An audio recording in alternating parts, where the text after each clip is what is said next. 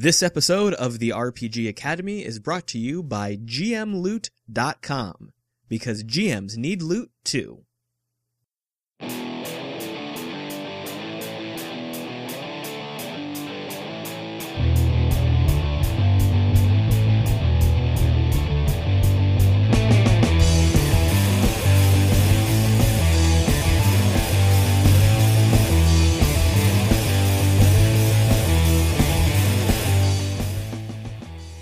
Hello and welcome to Table Topics, the general advice and discussion podcast from the RPG Academy. I am Michael, and I have brought along with me, as I always do, my favorite co-host, and yours, the Caleb G. Caleb, how are you doing tonight, sir? Greetings and salutations, Michael. I am doing better than you. Yes, you are. I am a little bit under the weather. We were supposed to record this episode last night, and we even got online, and we were like just getting ready to start. And I'm like, dude, I don't feel good. And you're like, dude, you don't look good. And I'm like, jackass. Then you're like, no, not like that. I mean, like different than your normal not looking good. I was like, oh, okay. So we ended up just like not recording, which I'm glad we didn't, because I did not feel good at all last night. That segment brought to you by a 14-year-old girl. There were a lot of likes in that sentence, man. Come on. That was teenage girl talk. Cool beans. Totally. But this is going to be episode 79, The Wrong Side of the Tracks. But before we get into the episode, we want to take a step back, as we always do, and talk a little bit about why we're here. So Caleb and I like to use these episodes of Table Topics to give some advice that he and I have gleaned from our many years of playing tabletop RPGs. But we understand that the advice we give and the opinions we share may not be applicable at every table every time. But there is one piece of advice that we do feel is pretty universal. And Caleb, what is that one piece of advice? If you're having fun, you're doing it right. That is correct, sir. That is our motto here at the RPG Academy, that no matter what game you're playing, what system or edition, or what rules you use, don't use, or misuse, if you're having fun, then you're playing the game the right way. So with that out of the way, let's go ahead and move into our first thing we want to talk about, which is not a catacon. Yay, I win! You're welcome, guys. I know you're surprised about that. But actually, we wanted to do a little bit of a Patreon shout-out. So, I will own this 100%. This is a Michael thing.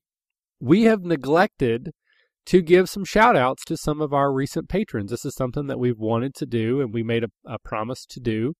And we've missed a couple people. And part of that is we went a while without having any. And then we had a bunch that kind of hit us all at one time. Thank you all very, very much. But that is no excuse.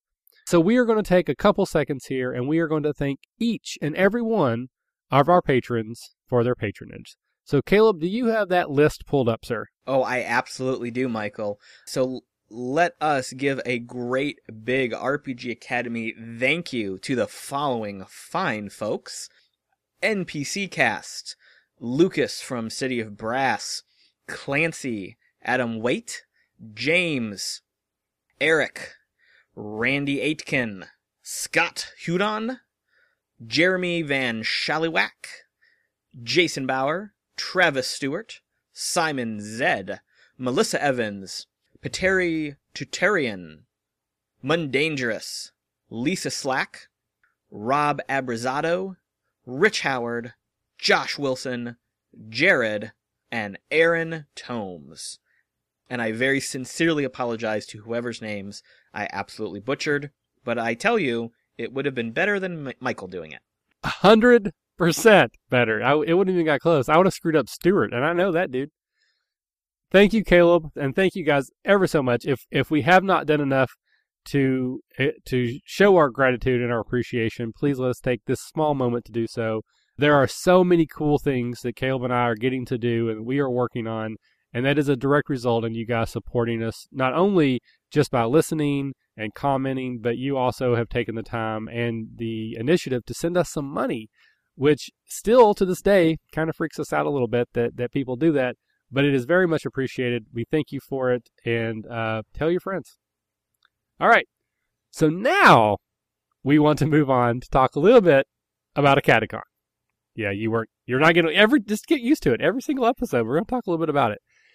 So we've already announced we have a couple special guests that we've already talked about. Rob Schwal, Rich Baker, and James D'Amato all have agreed to come hang out with us and play some games. Negotiations, the wrong word, but we are talking to a couple other people that we hope will eventually agree to come out and play with us as well. But again, even if no one else says yes, those three guys is going to make it an amazing event. But we're still doing some planning. We're still trying to figure out what's going to go on and what we're going to do. And we have had some pretty amazing support. And we wanted to take a moment to give a special shout out to our currently biggest sponsor. And that is Michael over at 1D6 Gaming. Now, this is pretty much a brand new game store that opened in Oxford, Ohio, which is right next to where our event is going to be. He just, it's just one of those things. He happened to open a game store nearby. Rocky, who you know from our episodes of The Dragon Moon and a couple other of our actual plays, lives in Oxford. Saw the place, went over, just started chatting up the owner, and next thing you know, he wants to, totally take care of us when it comes to a Catagon. He has pledged some monetary support. He has already donated a substantial amount of product that we are going to be able to give away as part of our raffle. He's going to give us some additional merchandise up until the time that the con happens. If we decide to make any purchases of gaming supplies for the con, he's going to allow us to do it through his store at a discount. So absolutely, he is helping make a Catacon bigger and better, and we wanted to say thank you so much. So if you're local and you listen to us and you're anywhere in the Cincinnati area, please take a moment to check out 1D6 Gaming up in Oxford. If it's not too much of a drive, follow them on Facebook, follow them on Twitter, and show them some support because they are absolutely taking care of us. And then I also wanted to give another shout out to Lucas, friend of the show and patron, who also runs the City of Brass website, which just recently launched their successful Kickstarter. The betas came out this past Saturday, and he is going to offer some subscriptions as prizes that we can give away at the raffle, and they are also looking at offering everybody who buys a ticket to a Catacon a discounted rate to join City of Brass. So they are going to take care of us as well with some donation and products. So we haven't worked out all the kinks on that yet, but I believe that's something we're going to work out. And I just wanted to thank Lucas and the team at City of Brass for what they're doing. I've been playing with the system. I am a beta tester, and I actually do really like it.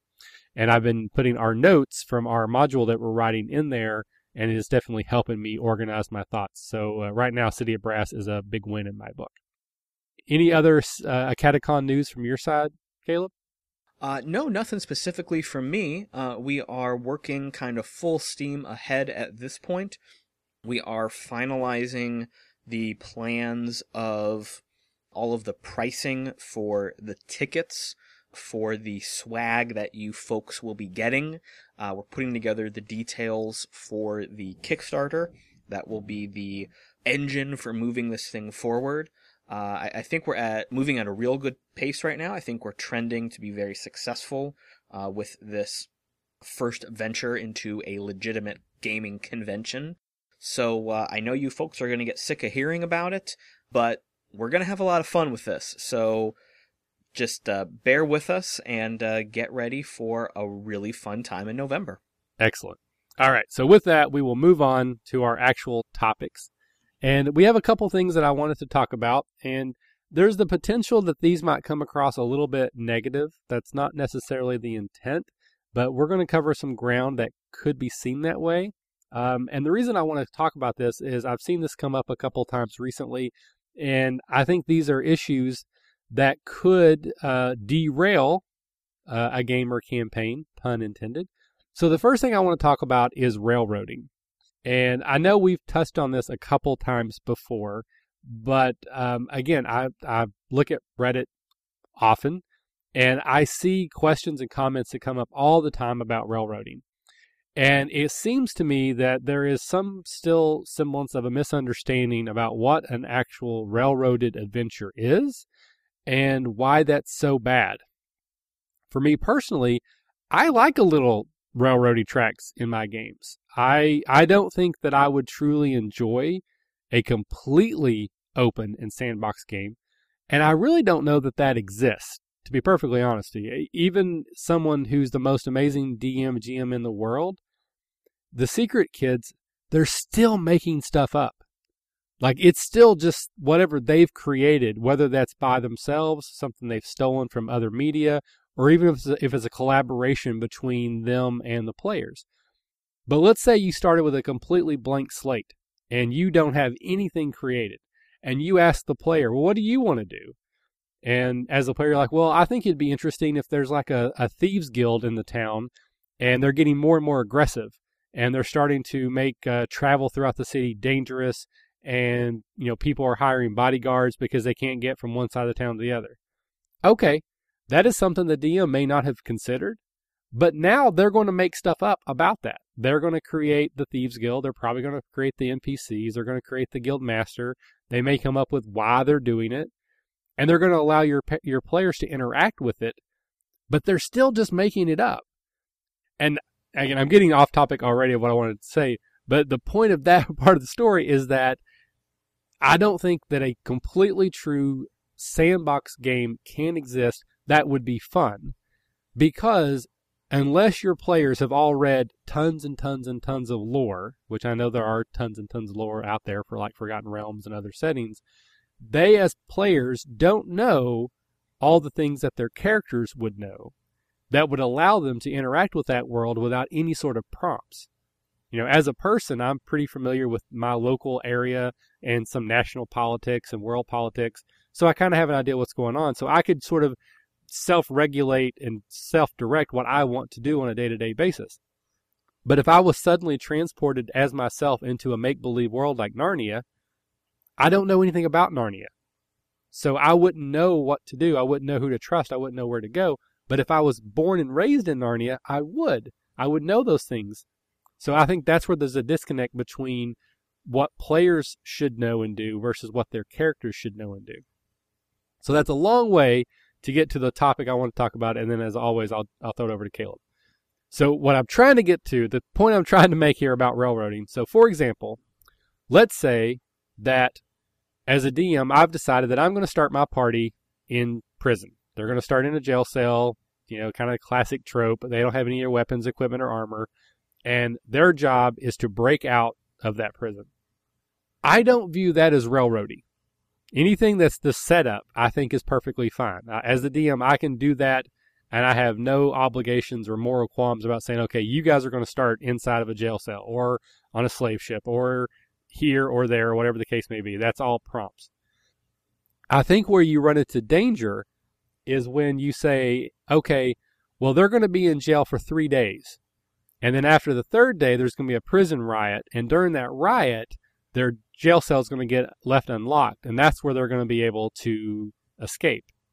If I do that as the DM, then anything they try to do for those first 3 days, I'm going to have to shut down and say, oh, no, if you try to incite a riot, no, that doesn't work. You try to break out, no, you can't get away. You try to steal weapons, you can't do that. You try to seduce a guard, that doesn't work. Because I've already decided that you're trapped until the third day. That, to me, is where railroading becomes a problem, because you're taking away the player's agency and not letting them make decisions that are meaningful to the story. They're basically just passengers in your story car until you get to the point that you've already decided something happens. If you're going to do that, then you should just say, you're all in prison. You've been there for 3 days. There's a riot. What do you do? And at that point, I'm okay with it again, because once you've turned the story over, once you've done all the setup and now you've laid the story out to your players, that's when they take control and they should start having agency in the story. So does that make sense, Caleb? Am I explaining that well? In a very roundabout way, yes. And if any of our listeners know how to translate Michael into English, I think they've gotten the point.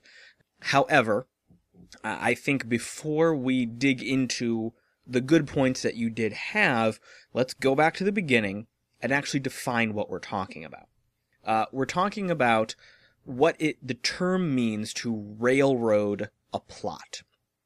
Very much like the name implies, a railroad plot moves forward at a set pace and hits set events automatically. The best example and the easiest example to picture in your head, if you're trying to wrap your head around this, is an old on-rails shooter.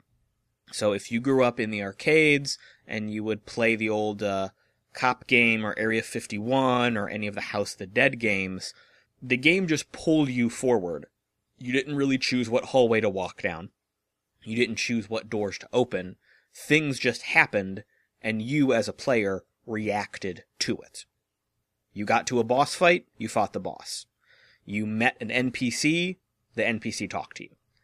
You didn't choose anything. You had no impact on the story. You were just part of the story. So in a role-playing game, when we're talking about a railroaded plot, or a plot railroading the players, we're essentially saying that the players don't have impact on what is happening. And that's what Michael was saying about taking away the player agency, the player choice, the player decisions that affect the world around them. So on the forums, on social media, in any sort of discussion board, when people are talking about the negative aspects of being a game master or a dungeon master, and they're saying, oh, well, you can't railroad your players, really what they're saying is you shouldn't essentially tell a story without the players having any impact on the story. That's what we mean when we're talking about railroading a plot. You, as the person running the game, are simply describing all of the events and letting the players step in when you tell them to. When you tell the players, hey guys, there's a fight, now you can fight the goblins. Hey guys, you're now talking to a king, you can talk to the king. Oh, the king sent you here, you have to go here. Oh, you're in a dungeon and you have to find the key, walk around until you find the key. The players aren't choosing to do those actions, you're telling them that they have done those actions. Now, as Michael was saying, there is a degree where that is acceptable, and there is a degree where that is not acceptable. Starting at the very basics, if you don't know how to run a game, if you don't know how to play a game, you kind of have to go railroad. When you buy that first module of a book of how to play a game, that's a very railroad story.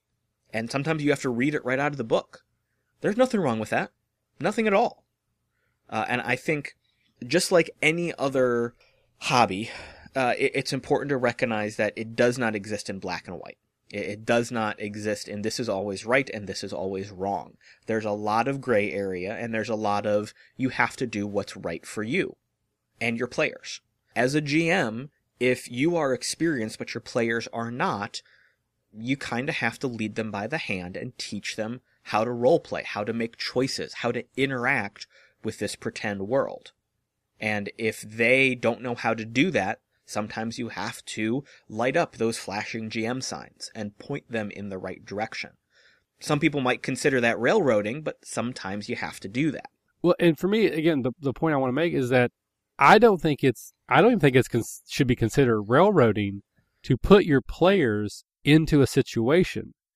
The railroading that I would then have an issue is that you have already decided the resolution of that situation based off of what you want to accomplish. So if you've decided that there are going to be assassins that break into my room at night and try to kill my party, my PC, that's not railroading. If you have already decided that upon their dying breath, the assassin will whisper the name of Wilson Fisk so that I can then start tracking down the kingpin, and when they break in, I decide to charm them instead because I don't want to kill them, or I try to recruit them, or I say, hell, I'll join you. I want to be an assassin too. And you're like, well, he still attacks you.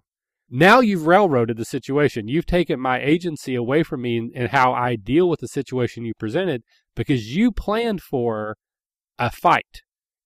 And there are still times when that's okay, but those are very, very rare, few and far between.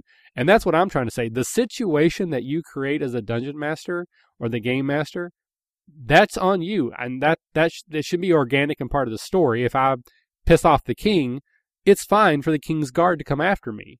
But if you've already decided what's going to happen when the king's guard comes after me and give me no chance to get away, to bribe, to join, to cajole, that's where you've crossed into the territory where you've made the game not fun for me as a player. I'll agree with you there, Michael. The point of all of this is, what is the end result? Are you letting the players choose how to resolve a situation and move forward? Or are you telling them the resolution before it happens and letting them just interact sort of, kind of, along with it? The best example here is, again, a video game. If you think of any modern role-playing game, you've got cutscenes where you can't really do anything. You just have to watch things happen. And then you get to points where there might be a quick time event, or a certain event where you have very minor interaction with the events on screen. That's kind of what railroading is. The story is happening, and you're just sort of playing along. There are certainly situations where that has to happen, or where it is a necessary tool, but I think as experienced players and experienced GMs, you learn to move away from that. And you learn that as a GM, your job is to simply frame the events. Give the players elements. Give the players factoids. Give the players a foundation. And the player choice is what defines the story and moves the story forward. This is what I truly believe is a social gaming environment, a social storytelling. I, as the GM, am going to say, hey guys, we're in this world. There's a king who thinks like this. There's an opposing army who thinks like this. Here's your town. There's a tavern. There's a thieves guild. There's a gladiator arena. You guys start here. Here are the backstories that you have created. Here are the characters that you have created. Here are their places in the world. Here are all the elements of the world. What happens next? Truly letting the players decide what happens next and generating the story for themselves is how a good story evolves socially and organically at the gaming table. Now, my job as a GM, beyond providing those elements, is to interject exciting things. So if the players can't decide what to do, or if the players simply want to do mundane, average things, and they're getting kind of bored, if they're not coming up with good ideas, at that point I can say, okay, well, now the Thieves Guild are acting up. They're acting oddly. They're becoming more offensive. They're becoming more threatening than they used to be. Then I'm injecting a new element into the world and prompting a reaction. Now the players can decide to ignore it, the players can decide to talk to them, the players can decide to fight them, the players can decide to try to make a bargain with them, but the players are deciding. I'm not telling them, hey, the thieves are getting uppity, and it's your job, you decide to go fight them. I'm not saying that. But I know what to do if that happens. In my head, I have to be able to react to, oh, okay, the players now want to fight the entire Thieves Guild. Okay, how do I make that work? Oh, the players want to negotiate with the Thieves Guild. Okay, how do I make that work? Oh, the players want to find a spell to charm the Thieves Guild. Okay, how do I make that work? That is not railroading. That is giving the players the freedom to make a choice. And I think the whole point of this discussion is how to make that happen. And ultimately, it's all based on experience. There's no way that you can walk into a game and know how to do that. You have to experiment, you have to do it wrong, and you have to learn from your mistakes. For me, the secret there is to, again, you want to create interesting situations and then allow your players to interact with them. And that's where you're really going to create more than the whole. That's where that Gestalt sort of idea comes from, that I like to know what my NPCs want, what their motivations are, why they are here. They're not here just because they are providing an opposition to my antagonist. I mean, in a way they are. But in my head, I've made up what they're after, what their motivations are, why they do this. Like, did their parents not love them enough as a child? Whatever the case may be. So then when my PCs do something I didn't anticipate, which is often, I just go, okay, well, how would they react to that? Knowing what my NPCs want, what they're after, what resources they have available, now that the PCs have blocked their attempts at getting this thing, what is their likely reaction going to be?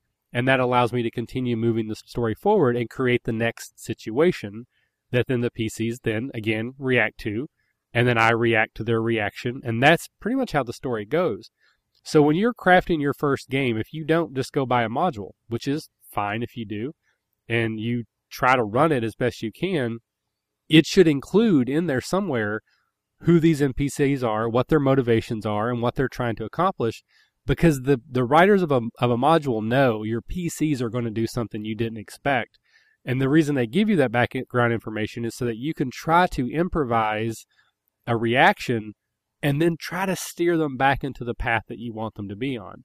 At the end of the day, if you expect there to be you've already seen that at level 15, there's going to be a grand battle between you and the Kingsguard in the throne room while the illegitimate son of the king on the throne watches as his kingdom crumbles by the fall of your sword upon his men. That's great, but you may never get there because your PCs will probably do something very, very differently. If I would assume they're probably going to shoot the kings in the face with a crossbow from a crowd at level 2 instead of 15. But they're going to do something crazy. If you don't know what your NPCs want, what their motivations are, what their resources are, and just react to that, that's probably when you're crossing over into the railroady thing. And then the last thing that I wanted to say, this is to the players. Suck it up a little bit, okay? Being a DM is very hard, particularly if you're new. And if your DM writes a very railroady campaign, just try to have fun with it. Say, okay, I'll go save the princess. We're here to have fun and tell a group story. So if the DM's like, hey, I'm going to write a campaign, you guys are going to start in a small kingdom, and you're kind of on friendly terms with the king, and maybe, when he was a young boy, you guys grew up together, and he counts on you as friends. Don't make a chaotic neutral rogue character who at the first opportunity is going to stab the king in the back and try to take over the throne. There's a type of game where that's really fun, but if everyone else is trying to play the hero and you're playing that guy, you're the one being kind of a jerk here. So my advice, and I mean this with all sincerity, I want you guys to have fun. Try to help your DM out as much as possible. And if they are being a little railroady, just go with it.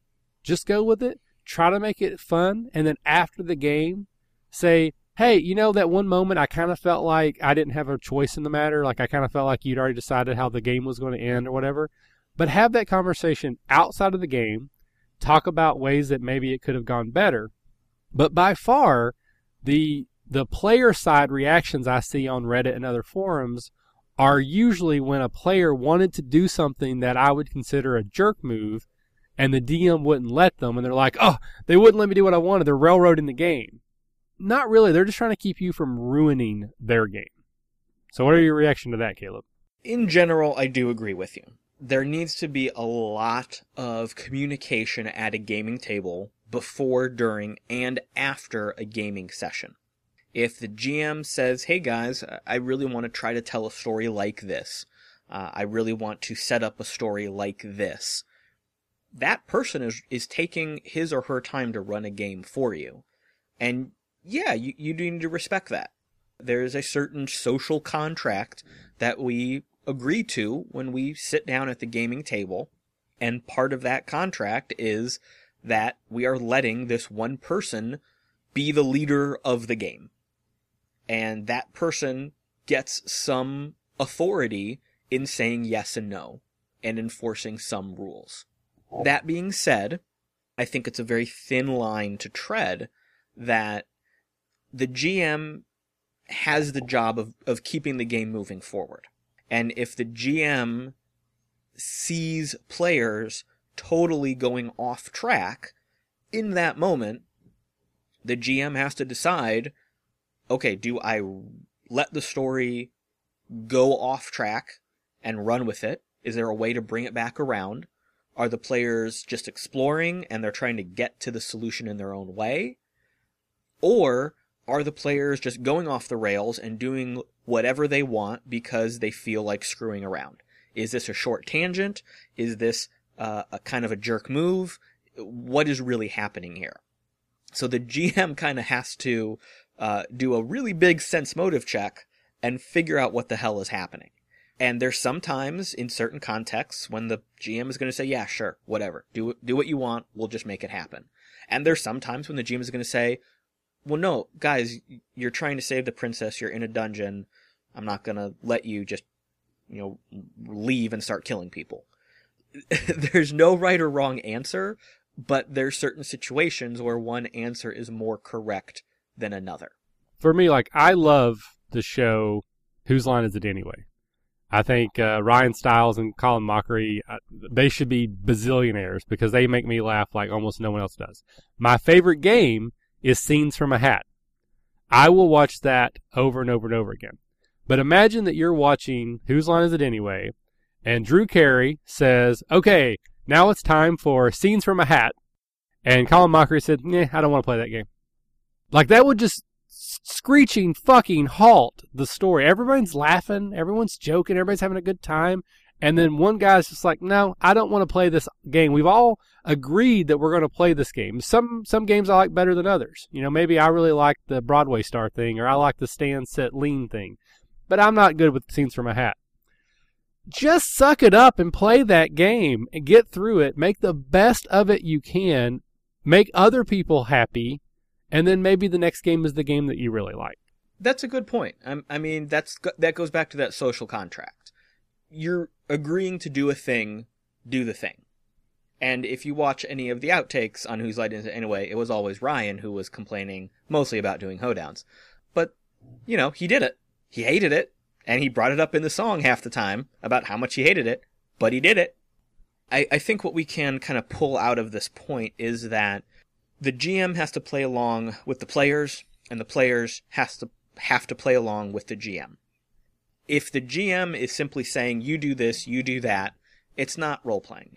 You're not playing a game. You're just doing what the GM tells you to do.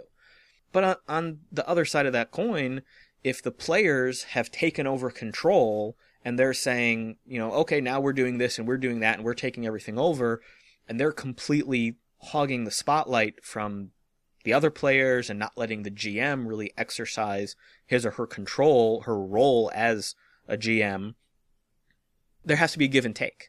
It can't be completely on one side of the GM screen or the other. And there's no right way to define that line, and there's no grand rule that says, in this situation, this person wins, and in this situation, that person wins. It's always going to be case by case. Sometimes, when this is happening, as the GM, you just have to say, guys, we're trying to move forward with saving the princess here. Let's get back on track. Well, and I think this is just another advocate for why you should do a session 0. Because that gives the GM a chance to say, guys, the game that I'm thinking about playing, you guys are all playing heroes. And, don't be surprised, wink, wink, nudge, nudge, if there's a princess that goes missing early on and you guys are questing to save her. And if everyone at the table is like, oh, God, no, I don't want to do that. That's awful. I would much rather be a band of pirates, and I want to be the guy that's pillaging the countryside and stealing from the nobleman. Okay, you guys got to work that out before the game starts. Either the DM has to say, okay, that sounds fine. Let me work on that. Or the DM's like, I'm really not comfortable running that type of game yet. I'm still new to this or whatever. But that's where you're making that social contract, whether it's written or just implied. At the end of session 0, everyone has a character made, and that character needs to fit thematically in with the type of game that you're going to play, or they have to have an agreed upon digression. Okay, you're going to play the one guy that doesn't make sense, but we're doing it for comedic effect, or for this reason or for that reason, whatever the case may be. And then when we start the game, the DM's job then is to use the types of motivations that make sense for the characters that are made. If all the players make characters who are motivated by money, then there needs to be a hefty reward. Okay, save the princess. I don't care. Here's 1,000,000 gold pieces. Save her, I will. And then off you go. And then don't be surprised if halfway there they get a better offer. They might change their mind and work for someone else, but that's fine. You're setting up a situation. You're not dictating the outcomes. If they all decide to be heroes full of virtue and they will save the princess because the princess needs saving, great. They've made your job pretty easy, but you still want to challenge them. You still want to create situations where there is no clear right and wrong answer. So what if it turns out the reason the princess was stolen is because the king made a bad deal with the local goblins and he said he was going to send them meat, and it turns out it was rancid meat and half their women and children starved to death? Okay, so now you're put into a moral quandary where the save the princess thing isn't black and white anymore. It's in the gray. That's still an interesting situation that your PCs have agency within that fit the motivations that they've created. So once again, session 0 is ultimately important, I think, to having a successful game, unless you're dealing with very experienced players and a very experienced DM who can kind of do that on the fly. Exactly. That's what I was going to follow up with here. Was there's a time and place for a session 0, whether it's at the table, whether it's its own session and you come back next week to play, whether it's a quick 20-minute, hour-long conversation while you build characters, whether it's something you do over email. There's also a time and place for, hey guys, I'm running a 10th level campaign. Bring your characters. And you just deal with it. You know? That can happen, and there can be a lot of fun with that, because then the GMs have to react to something they don't know about. The players have to react to a lot of things that they don't know about. There is a time and place for both types of games. And yeah, you have to be a lot more experienced to do that second type, because you have to know a lot about your character. You have to be pretty invested in role-playing. You have to be pretty skilled at reacting to the other people at the table and what the GM is throwing at you. I like playing that type of game. I think there's a lot of fun to be had there because everything is unexpected, and it's, on one hand, a little bit easier to roleplay because if you as a player don't know something, then your character doesn't know either, and it's easier to explore and learn and actually gain knowledge from the checks you make, and actually organically come up with, oh, wait a minute, can I figure this out using this thing I know how to do? But that being said, a session 0 where we say, hey guys, let's all be pirates.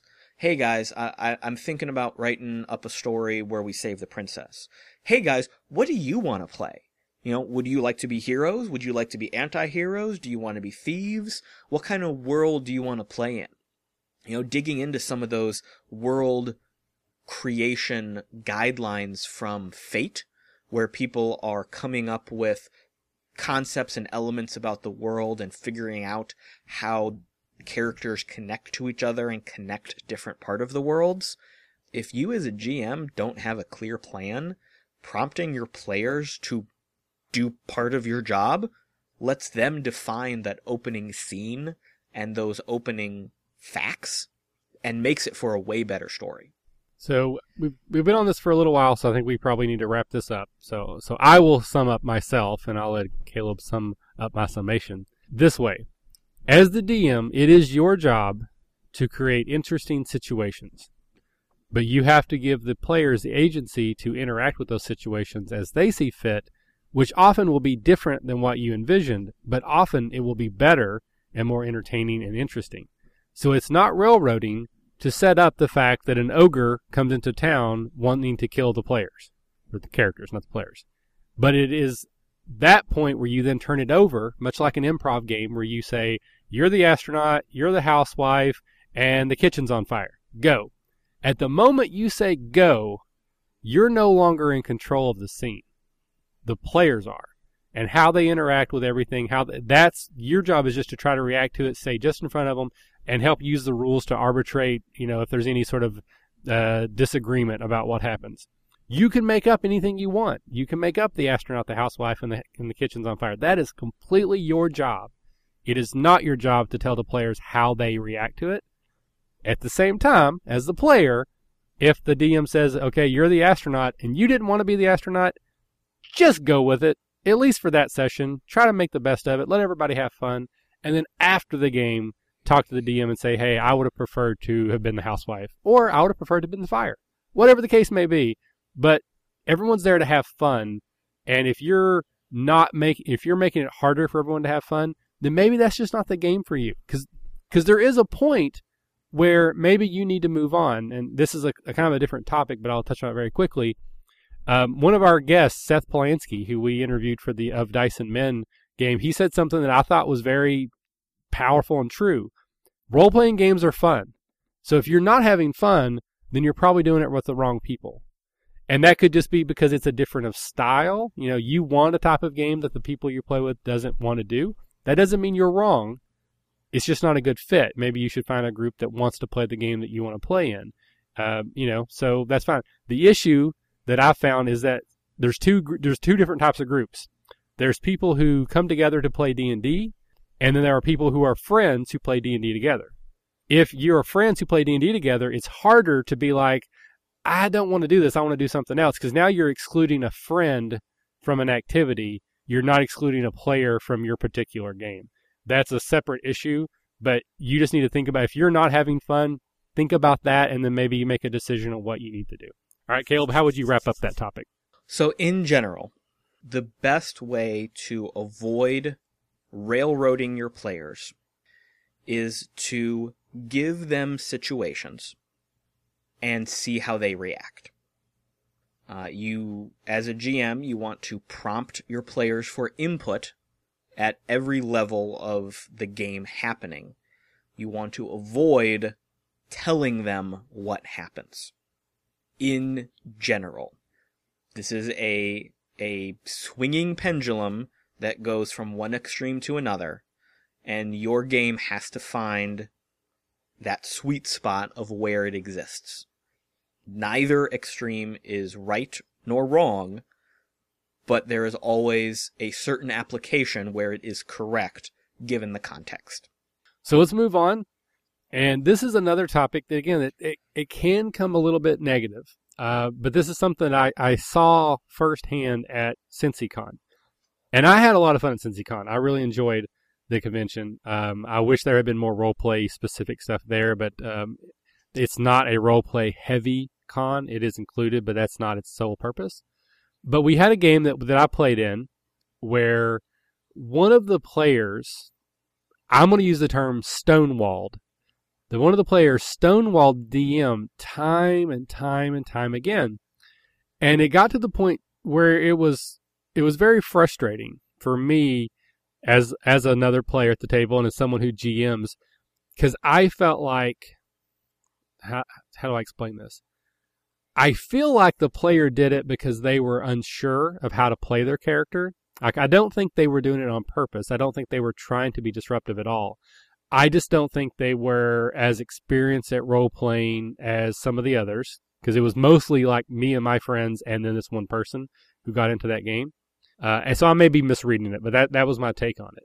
But essentially what happened is time and time again, the DM would turn to that player and say, okay, what are you doing? And almost invariably, they were doing something that kept them out of the story.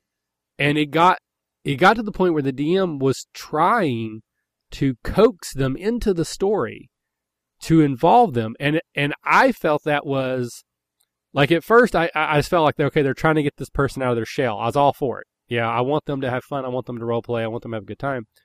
But eventually it got to the point where in my head, I'm like, just stop asking, because you are wasting energy and time to try to get this person into the game when clearly they are not going to.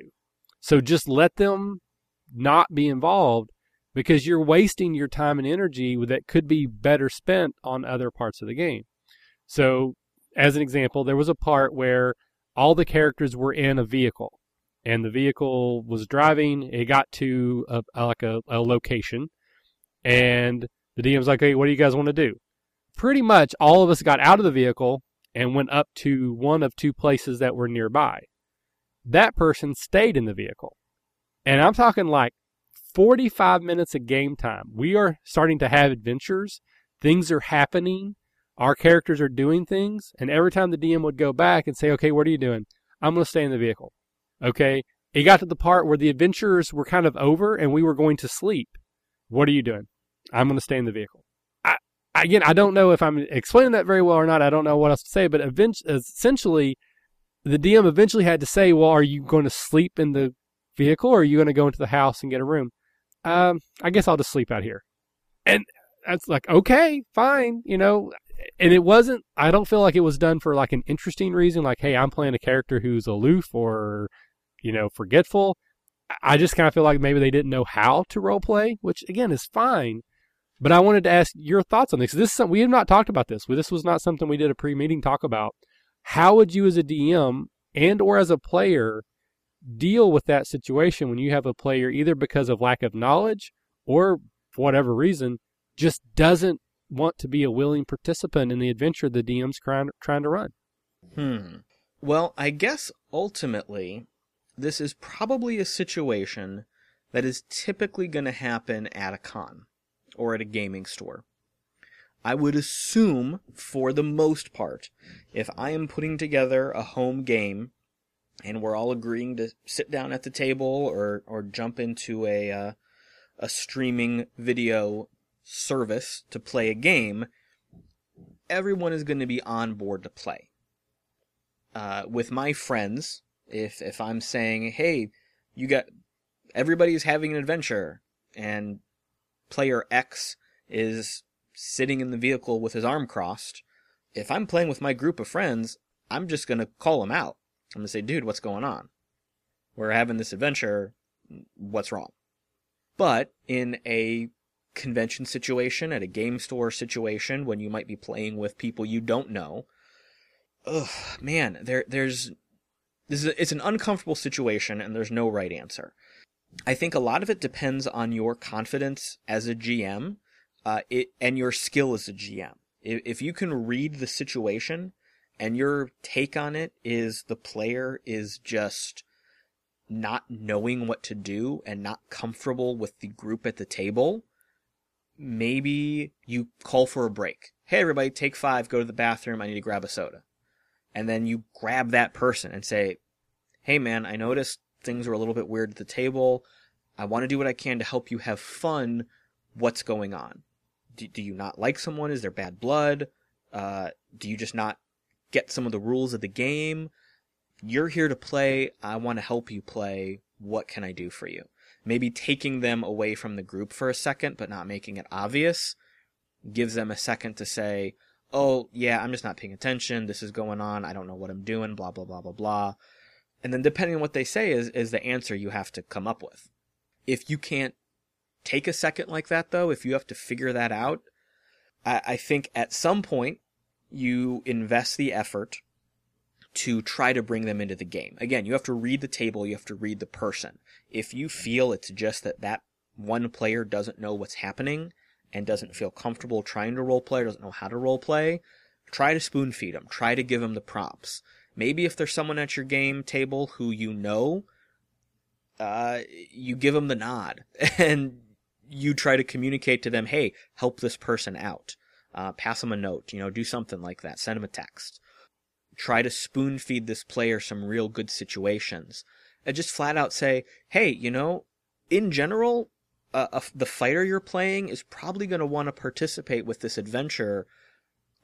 I think he would get out of the car and start fighting the goblins. That's up to you, but he probably would help out and want to get some treasure. Would you like to join the fight? Would you like to have been following people along? This is just a tough situation, and there's no good solution.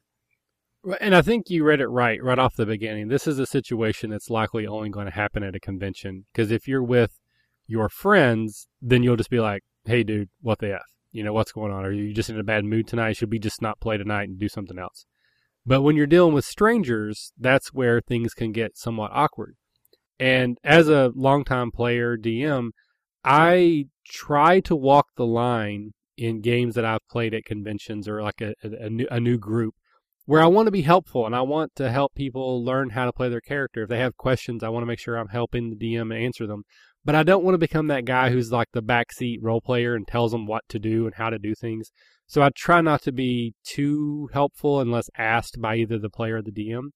So my normal response is just to emulate the type of role playing that I think they will enjoy. So when, I like over role play, like I really get into it and I try to do my funny voices or, try to do crazy things and make people laugh. That's, kind of my thing. And I just think I was surprised because I would have expected that if that was the situation, about an hour to 2 hours into that game, they would have started to loosen up. The rest of us were all role playing. We were getting into our characters. We were doing these silly things. And I thought, okay, this person just needs to loosen up a little bit. But they never did. Like, never did they ever loosen up all the way right up until the very end of the game. And I think that's when it switched from being like sympathetic, like, oh, this person's just shy or they don't know what to do, to aggravating. Like, you're making this game worse for everybody because you're not helping the DM at all. And, again, that was just my read on the situation. I don't know what they were thinking. We didn't talk after, but I really liked your suggestion of you take a smoke break, everybody take 5, and then you pull them aside and just ask them, like, hey, are you new? Do you not know what to do? You don't know how to play? Maybe we quickly change your character, and rather than playing what you're playing, now you're this thing that you would be more comfortable playing, or you'd have more fun playing. I mean, but is there a point where you just stop as the DM? You just, you basically wait for them to say, hey, can I do this? So that you're not taking time and energy away from the other players who are actively engaged? Yeah, and that goes back to your experience as a GM of being able to read the table and play off your players. If you are investing the time into this one person to the extent that you are not paying attention to the other players or not delivering a good gaming experience, then you need to be able to recognize that in yourself and find that balance. In a convention setting where this might happen, you expect people to want to participate in the games because they've probably paid to do it. So you are walking to the table with the expectation everyone at this table wants to participate. Now, that might be totally wrong, because maybe this one person who's not participating didn't get into the game he or she wanted to. Maybe this was a backup game. Maybe they got dragged along by a friend or family member. Maybe they wanted to win a prize in a tournament and they didn't, and now they have to play this game and their head's not in it. I mean, there's a zillion different reasons as to what's happening. In this type of situation, as you are setting up the game, you can take a minute and say, hey everybody, I'm Caleb. I've been running this type of game for a long time. I'm really excited to be leading this game here today. I expect everyone to participate with some good ideas. I want a lot of role-playing. Or, hey guys, if you're not comfortable doing a lot of role-playing, I don't care. I just want to have fun. If you want to narrate in third person, that's cool. But if you're the kind of person who wants to jump in with voices and really get into it, I'll be there with you. In a convention game like this, take 5 minutes, 10 minutes, and do a little introduction. I mean, you don't have to do the whole, let's go around the table and say who we are and what our experience level is. But you can try to set the tone. And you can just flat out ask people, hey, have you played this game before? Do you have an idea of how you want this module to run? Do you want me to go real dark and straight role-playing? Do you want to play it a little bit lighter? What's your comfort level? And maybe that's a way you could try to head it off at the pass. But sometimes, you just have to say, I've done what I've done. This person, for whatever reason, is not in this at the moment, but I need to make sure everyone else at the table is having a good time. So, adjust your resource management. Though I would say, as someone who, in my previous jobs, did a lot of training and facilitating, there is a reason why every corporate function you've ever gone to starts with one of those silly icebreakers where you go around the room and say your name and how long you've been with the company and one thing about yourself that nobody knows but is work appropriate. Because they work, they get people talking, and psychologically they put everyone on the same level. We're all here to learn, we're all students, we're all equal footing, blah, blah, blah. So I will be doing that now. At CincyCon, both games I ran were with people I already knew or we had been chatting, so it was different. But my plan at Gen Con is to do that, go around the room. My name is Michael. I've been DMing for 28 years. This game is going to be heavy role-playing. I want you guys to really blah, blah, blah, blah, blah, and go and ask people to go around the room and do the same thing. It takes 5 minutes, but it's different when you just like cold start and you try to jump into role-playing. At Gen Con, there's probably going to be a lot of role players there that can do that. But again, you don't know who's at your table. You don't know if someone did, like you said, they didn't get the thing they wanted, and yours was the only thing open at that time. So it's basically you or a nap. That might be what you're dealing with at Gen Con. So I think it's worth that 5 minutes to go around the table. So that would be my advice, is to do that. Yeah, both you and I, in our corporate day jobs, had deal with a lot of that kind of stuff, with training new people, with big corporate meetings, and trying to bring people into active participation. So I think a quick conversation of, hey, here's who I am, here's what I want to do with this game, are we on the same page? That's establishing that social contract for those 4 hours that you're playing together. And just flat out say, hey guys, I'm comfortable running heavy role-playing. I'm comfortable running light and funny role-playing. What do you guys want to do? How do you guys want to do this? Do you guys know each other at the table? Are we all strangers? I mean, if you're running a game and everyone knows each other already, that's going to require a different type of running. If 2 people out of the group of 6 know each other and everyone else is strangers, or if everyone is a stranger, you've got to adjust and adapt that kind of style. So I think the best way to avoid this situation is to talk about it up front, establish the relationships, establish the expectations of the game, and lay the groundwork for that social contract before you even start rolling dice. Agreed. So, as always, we will throw it back to our audience. I've not been to that many conventions. I haven't ran, other than CincyCon, I've never run at a convention. Again, both of those were with basically people I already knew.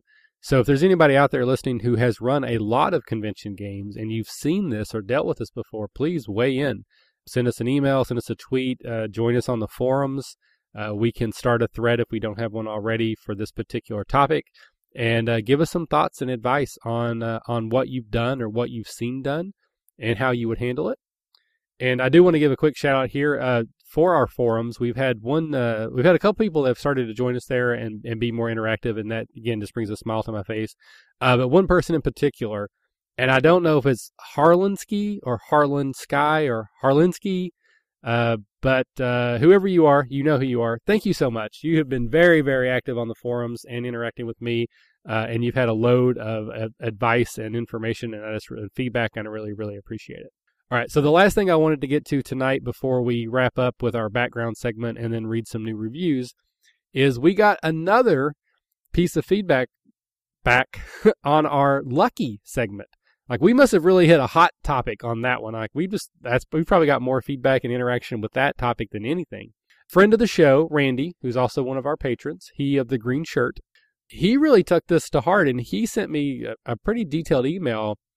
His thought was that if someone is really lucky, then there's a chance that they may not have necessarily studied or applied themselves quite as arduently as someone who had to fight for things that they wanted.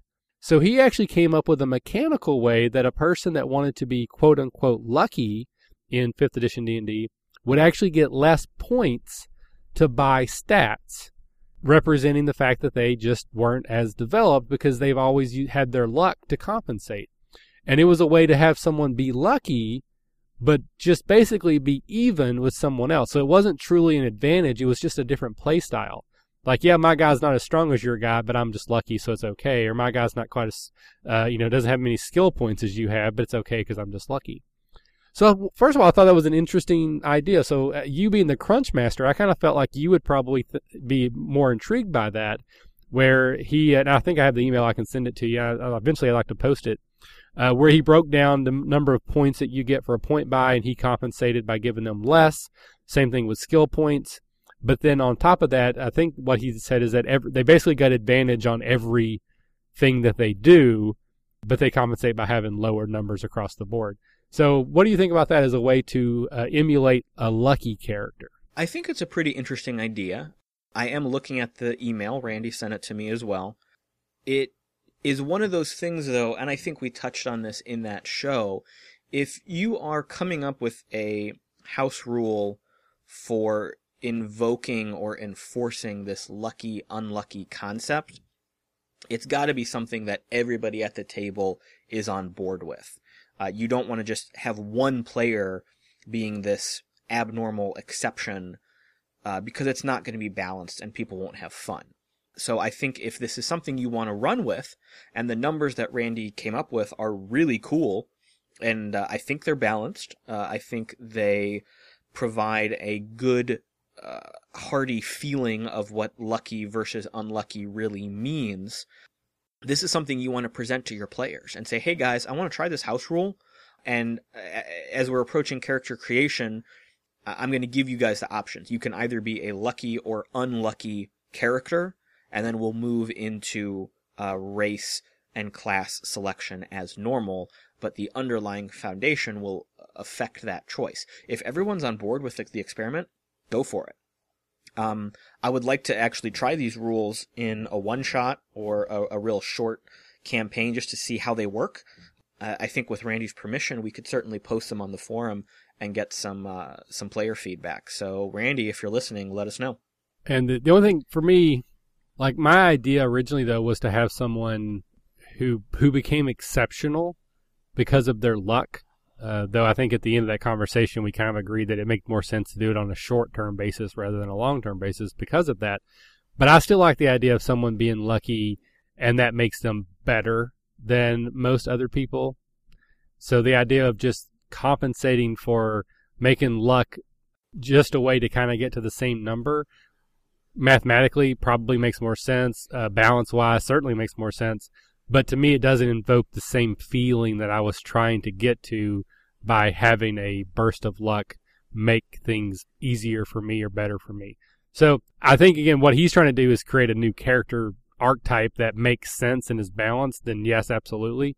But if you're going to do something for like 3 sessions, your character's really lucky for some reason, I want them to be straight better for those 3 sessions. Well, at that point, you're just talking about 2 different definitions, 2 different expressions of what it means to be lucky versus unlucky.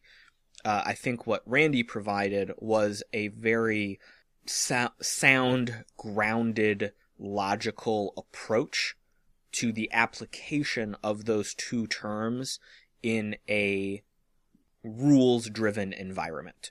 What you're talking about, Michael, is absolutely possible as well. It's just a different connotation. You want to see those big, cool cinematic moments, and you want to have that impact of it randomly happening at the table and surprising everybody, and that cool factor that comes from the unexpected, oh, look, I succeeded anyway, kind of thing. That can definitely happen, too. It's just 2 different sides of the story. But anyways, thank you, Randy. I appreciate the fact that, A, you listened to the episode, and 2, it struck a chord with you, and you wanted to interact, and you took the time to do that. We really appreciate it. And yeah, let us know, and if you have no issues, we'll throw it up on the forum and let some other people look at it and dissect it and maybe come up with something that we could play test in the future. So let us move on, and we are going to go into our background segment. I mean, it's one that we've gotten quite a lot of positive feedback about, and we want to continue that trend. We don't have a real title for it, but basically this is where we take a class and a background, and we kind of mash them together and see what we can come up with as an interesting or unusual or just fun way to play that combination. And we actually have a special guest joining us for just this segment. Matthew, say hello. Hello. So Matthew is no stranger to the podcast, but unfortunately Matthew is not able to join us for the entirety of tonight's episode, but he did want to stick around for this one because he has a great, those are his words, not mine, great idea for what you could do with our combo tonight, which is a druid with the sailor background. So Matthew, how about you go first and give us your idea? First of all, I don't remember saying great. Let's just get that out on the table right there. I don't remember saying great. Second, it was implied. I want someone else to go first because I just wanted to make sure I had the right idea, because all I can think about in my head is Eddie Murphy Barbarian, and I'm like, it's not this, like, I don't have that idea. It's similar. Okay. So anyway, fine, I'll go first because I'm not afraid of anything. So, a sailor druid. Now, what I was thinking for this was that if you had a druid of, like, a cove. So say his home was, like, the cove down the street. He would be, friends with dolphins and turtles and iguanas and where, I don't know where your cove is. Your cove could be in Antarctica, in which case he's friends with penguins and elephant seals, and he's going to have weird animal forms. But if he's got this cool cove that's kind of tropical, he could turn into a dolphin, and then that's like his animal thing that's a dog type hit point level. And yeah, that's what I thought. And I was thinking, if you didn't want to do that, and you wanted more of a weird, like, a vengeful druid sailor. You can make him like a pirate in the sense that he is against all like people who come to his domain, and he goes after him as a crocodile. So he's like Captain Hook, but the crocodile. Okay, works for me. Now someone else go, so I would be like, oh, that's what I was supposed to say. Well, I don't have a super cool movie-themed answer for this week. This one was suggested to us by one of our listeners. I do think it's an interesting combination, though. And so my thought is, what exactly does a druid do? And, you know, from the lore and from the classes, basically they are a protector of the wilderness. But if you're a sailor, then you're probably not staying put around where you normally would think. So you got to change your concept a little bit. So certainly you could have an island with maybe a small grove of trees on it that are very powerful, some sort of ancient site. And so even though you're still a druid of the forest, you just happen to protect it by being on boats that surround it. I know there are places in our ocean where two different oceans meet, and you can actually see a very clear delineation because of the water temperature. So you'll see like the dark blue water against the light blue water. So maybe somewhere out in the ocean there is a small, maybe it's a square mile section of ocean that's slightly colored where there used to be a shrine, or maybe there's a shrine on the bottom of the ocean there, and it's very clear that this is a different place, and that's what you protect, and you sail around and protect it from different enemies and forces. I like the idea of a sailor druid being the person who interacts, as you were saying, Matthew, with more aquatic types like your sea elves or your Sahagin. These are races that are somewhat thought of sometimes as adversarial. This is the person that can negotiate or navigate travel through those areas or those protected cities. So I don't have like a cool movie tie-in, but I do like the idea of having someone who's on a ship but has a strong connection to nature. If it's just going to be, water elemental, you could have like maybe there's an area where the plane of elemental water is breaking through into our world, and that is what you're protecting, or that's what you're in charge of. I don't know. Again, I don't know that I have a great answer for this time. What about you, Caleb? What are you thinking of if you have a sailor druid? Well, first off, if we have to go back to the movie references, you're missing the really obvious water world. Aquaman? Yeah. I was thinking Aquaman. Cartoon Aquaman with the whoa, whoa, whoa, whoa, whoa, whoa, yeah. whoa. I mean, meanwhile, at the Hall of Justice. Right. So, yeah, Aquaman, for better or worse definition, is essentially a druid.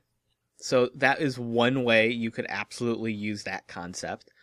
I think what we are focused on and what's causing the difficulty here is that we think druid is a protector. A druid has an area that he monitors, governs, sticks to. And that certainly works for a druid. But if we expand our story of a druid a little bit, we can probably figure something else out. If we take some inspiration from the archetypes in the 5th edition handbook, you've got the spellcasting druid, who is attuned to the world, the environment that he is in, and from that environment he draws his strength. And then on the other hand, we have the shape-shifting druid. So we have the druid who is one with the natural element around him, and he shifts into forms that inhabit that element. Both of those fit ocean sailor pretty easily. If we look at the spellcasting druid, very simply, he's a sailor who has magical talent, but it developed out in the ocean. Maybe he was blessed by a water spirit. Maybe he has some sort of family ties to a vast underwater city that has been lost to modern civilization. Maybe he was a pirate, and they found some sort of weird relic, and it gave him these weird powers that he's learning about. That could easily be the shape-shifting one as well. Someone who evolved a magical ability to survive, and he survives by shifting into different aquatic beasts. This could be the person from that lost civilization that has come up to the surface world to explore, but he shifts into aquatic creatures to mask his presence when he's observing enemies or people he's trying to study and learn from. I'm of the opinion that you don't always have to have a crazy good story element for a background and class combo. So if you just want to be a pirate or a sailor and have some cool nature magic powers, go for it. No, and I think that's a very good point to bring up, and I think we've had success on the last couple because we did come up with what were pretty interesting and story-rich concepts.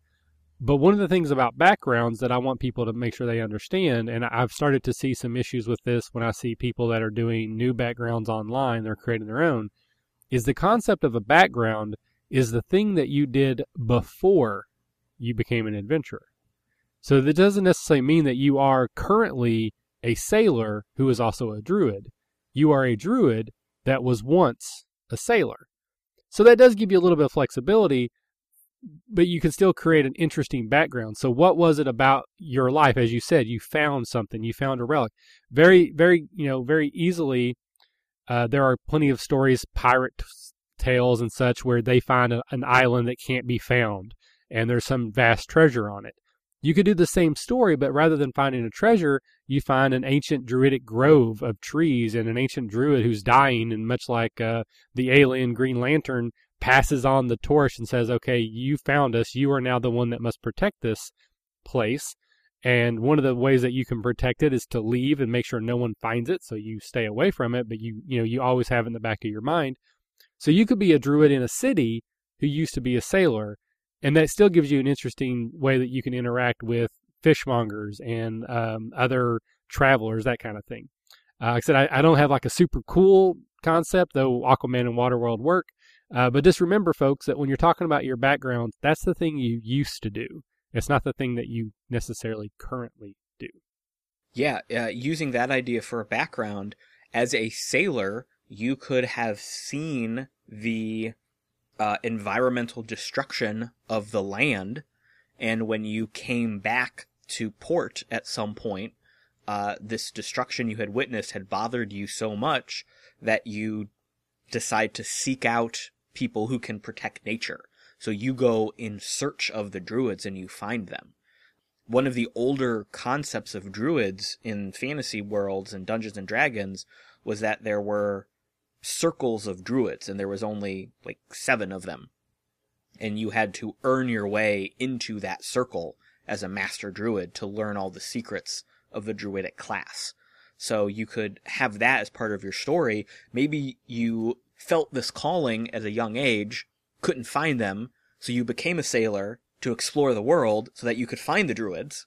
So you're developing your druid as you're sailing around, which I know is a bit off topic of the background being your actual background.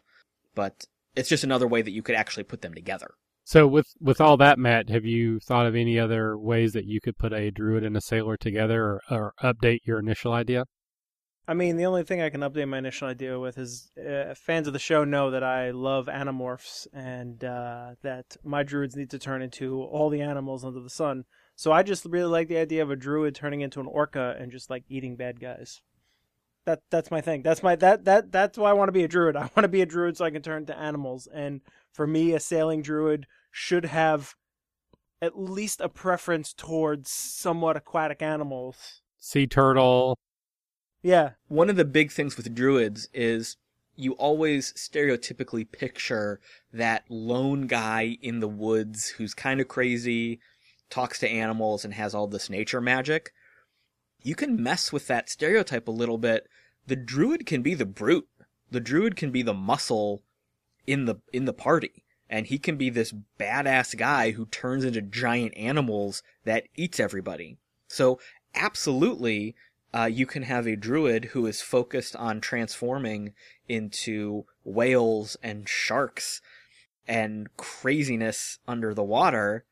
Hell yeah. Yeah, and the pirates or the sailors, they hired him because, hey, that Steve over there, he transforms into whales and eats shit. We need to pay Steve to come with us. I actually thought about a druid sailor that was slightly based on Moby Dick, where the druid is this avatar of, like, the sea.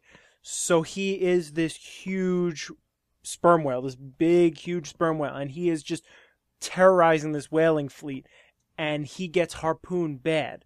So he gets hurt, and because he's a druid, he knows he can't be a whale forever and definitely doesn't want to die as a whale. So somehow he finds his way to the shore, turns back into his, bipedal self, and wakes up with like amnesia, with a wound somewhere on his body and a harpoon there. And he's like, I have no idea how. So he picks up the harpoon. He's like, well, this must be mine.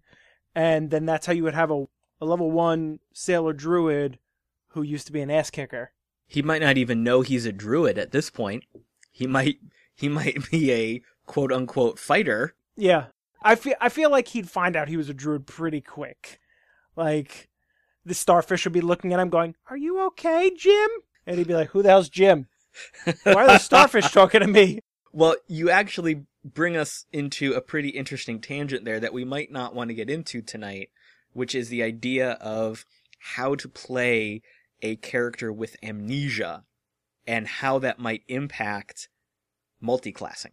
But one of my all-time favorite games that I got to play in, I played as an amnesiac. I didn't know anything about my character. I didn't have a character sheet. My DM had it, and I just tried to learn stuff about myself as I played, and it was pretty freaking awesome. I think that might have to be for another handled show. on a different show. I agree. That is for another time. So, Matthew, we thank you for your contributions tonight. As always, we will throw it back to our listeners. I'm going to have Ryan throw up a forum for this particular topic. Probably I'll just have one for all the different backgrounds so people can use it to weigh in themselves on any of the ones we've already done, as well as anything we may have missed here or future suggestions for future shows. So, Matthew, thank you very much. And we are going to wrap up the episode by Caleb not awkwardly reading some new iTunes reviews. All right, guys. So we have 3 brand new 5-star reviews on our iTunes page. Again, thank you so much for everyone who has taken the time to give us a rating and give us some feedback. We really do love hearing the feedback from you guys. And of course, every 5-star review moves us up in the rankings and makes it easier for people who are doing random searches on iTunes or through any podcast aggregate sort of website search engine, doohickey, to find us. So thank you so much to everybody here. Let's knock these out. The first one we have: came for the actual play, stayed for the table talks, from user linktip105. That's the best way I can pronounce that. I apologize. There's not a lot of vowels in there, which makes it kind of hard, but I like it. I enjoy reading actual plays or after-action reports, and I thought I would try out into podcasts. After a brief search, I came across the RPG Academy and listened to a few of their campaign series. I became hooked after a few episodes and started listening to more of their work. They are well-spoken, intelligent, and funny guys that have a clear grasp of what tabletop games are about. Michael and Caleb put fun first, and they seem to be having a blast in every episode. I hope you guys keep putting out these great episodes because I will definitely be listening. And lastly, we have a review titled The 5E Campaign from user The Dude Abides 00. Watch out, he's got a beverage. It tied the room together. It really ties the room together, and this review really ties the show together. Really good stuff. The DM shines in these stories, and the characters play their characters wonderfully, flaws and all. In fact, some of the best moments of the campaign are those moments created from a character embracing his flaws. Really good, fun stuff. Well, as Caleb already said, thank you guys so very much. I know we ask a lot for the reviews.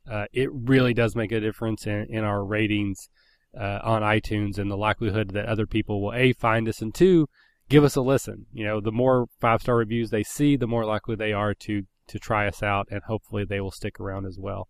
So once again, thank you so much for listening. Thank you so much for taking the time to write us a review. It means a lot. So that's it for me. Caleb, do you have any final words before we wrap this episode up? No, I think we are good. Hit us up on the forums. Hit us up on social media.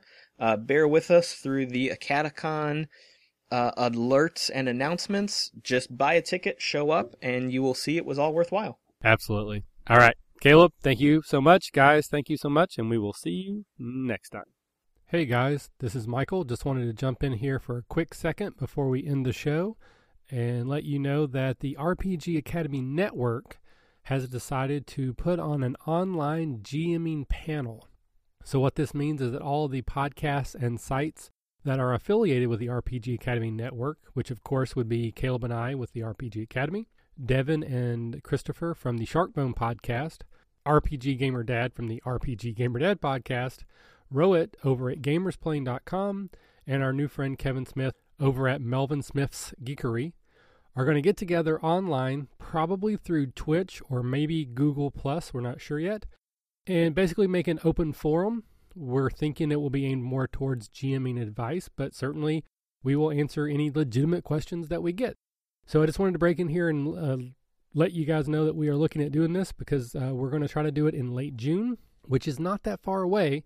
So we wanted to get the word out. So please, if you are interested in joining us, let us know. Hit one of us up on social media. And if you are not going to be able to actually attend when we have it, which right now we're looking at doing it on Saturday, June 27th around 6 p.m. Eastern Time, send us in some questions and stuff, and maybe we'll talk about it anyway. And the goal will be to release the audio as a podcast on one of the podcasts affiliated with us, or maybe even all of them. So that's it. Sorry for the interruption, and now on to the close.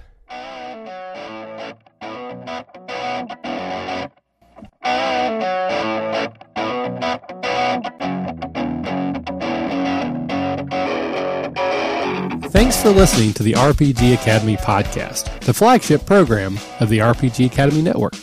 If you enjoy what we do here, then please check out therpgacademy.com and visit our site partners for additional entertainment and gaming advice. We do this out of love for the hobby and for you, our fans. The podcast and site content will always be free for you to enjoy and utilize. But we do have expenses related to the show. If you'd like to help out in any way, please visit patreon.com/therpgacademy and check out the rewards we are providing for your monthly pledges. We use all funds that come in to improve the show and give you better content and quality. And if you don't have the coin to spend, don't worry.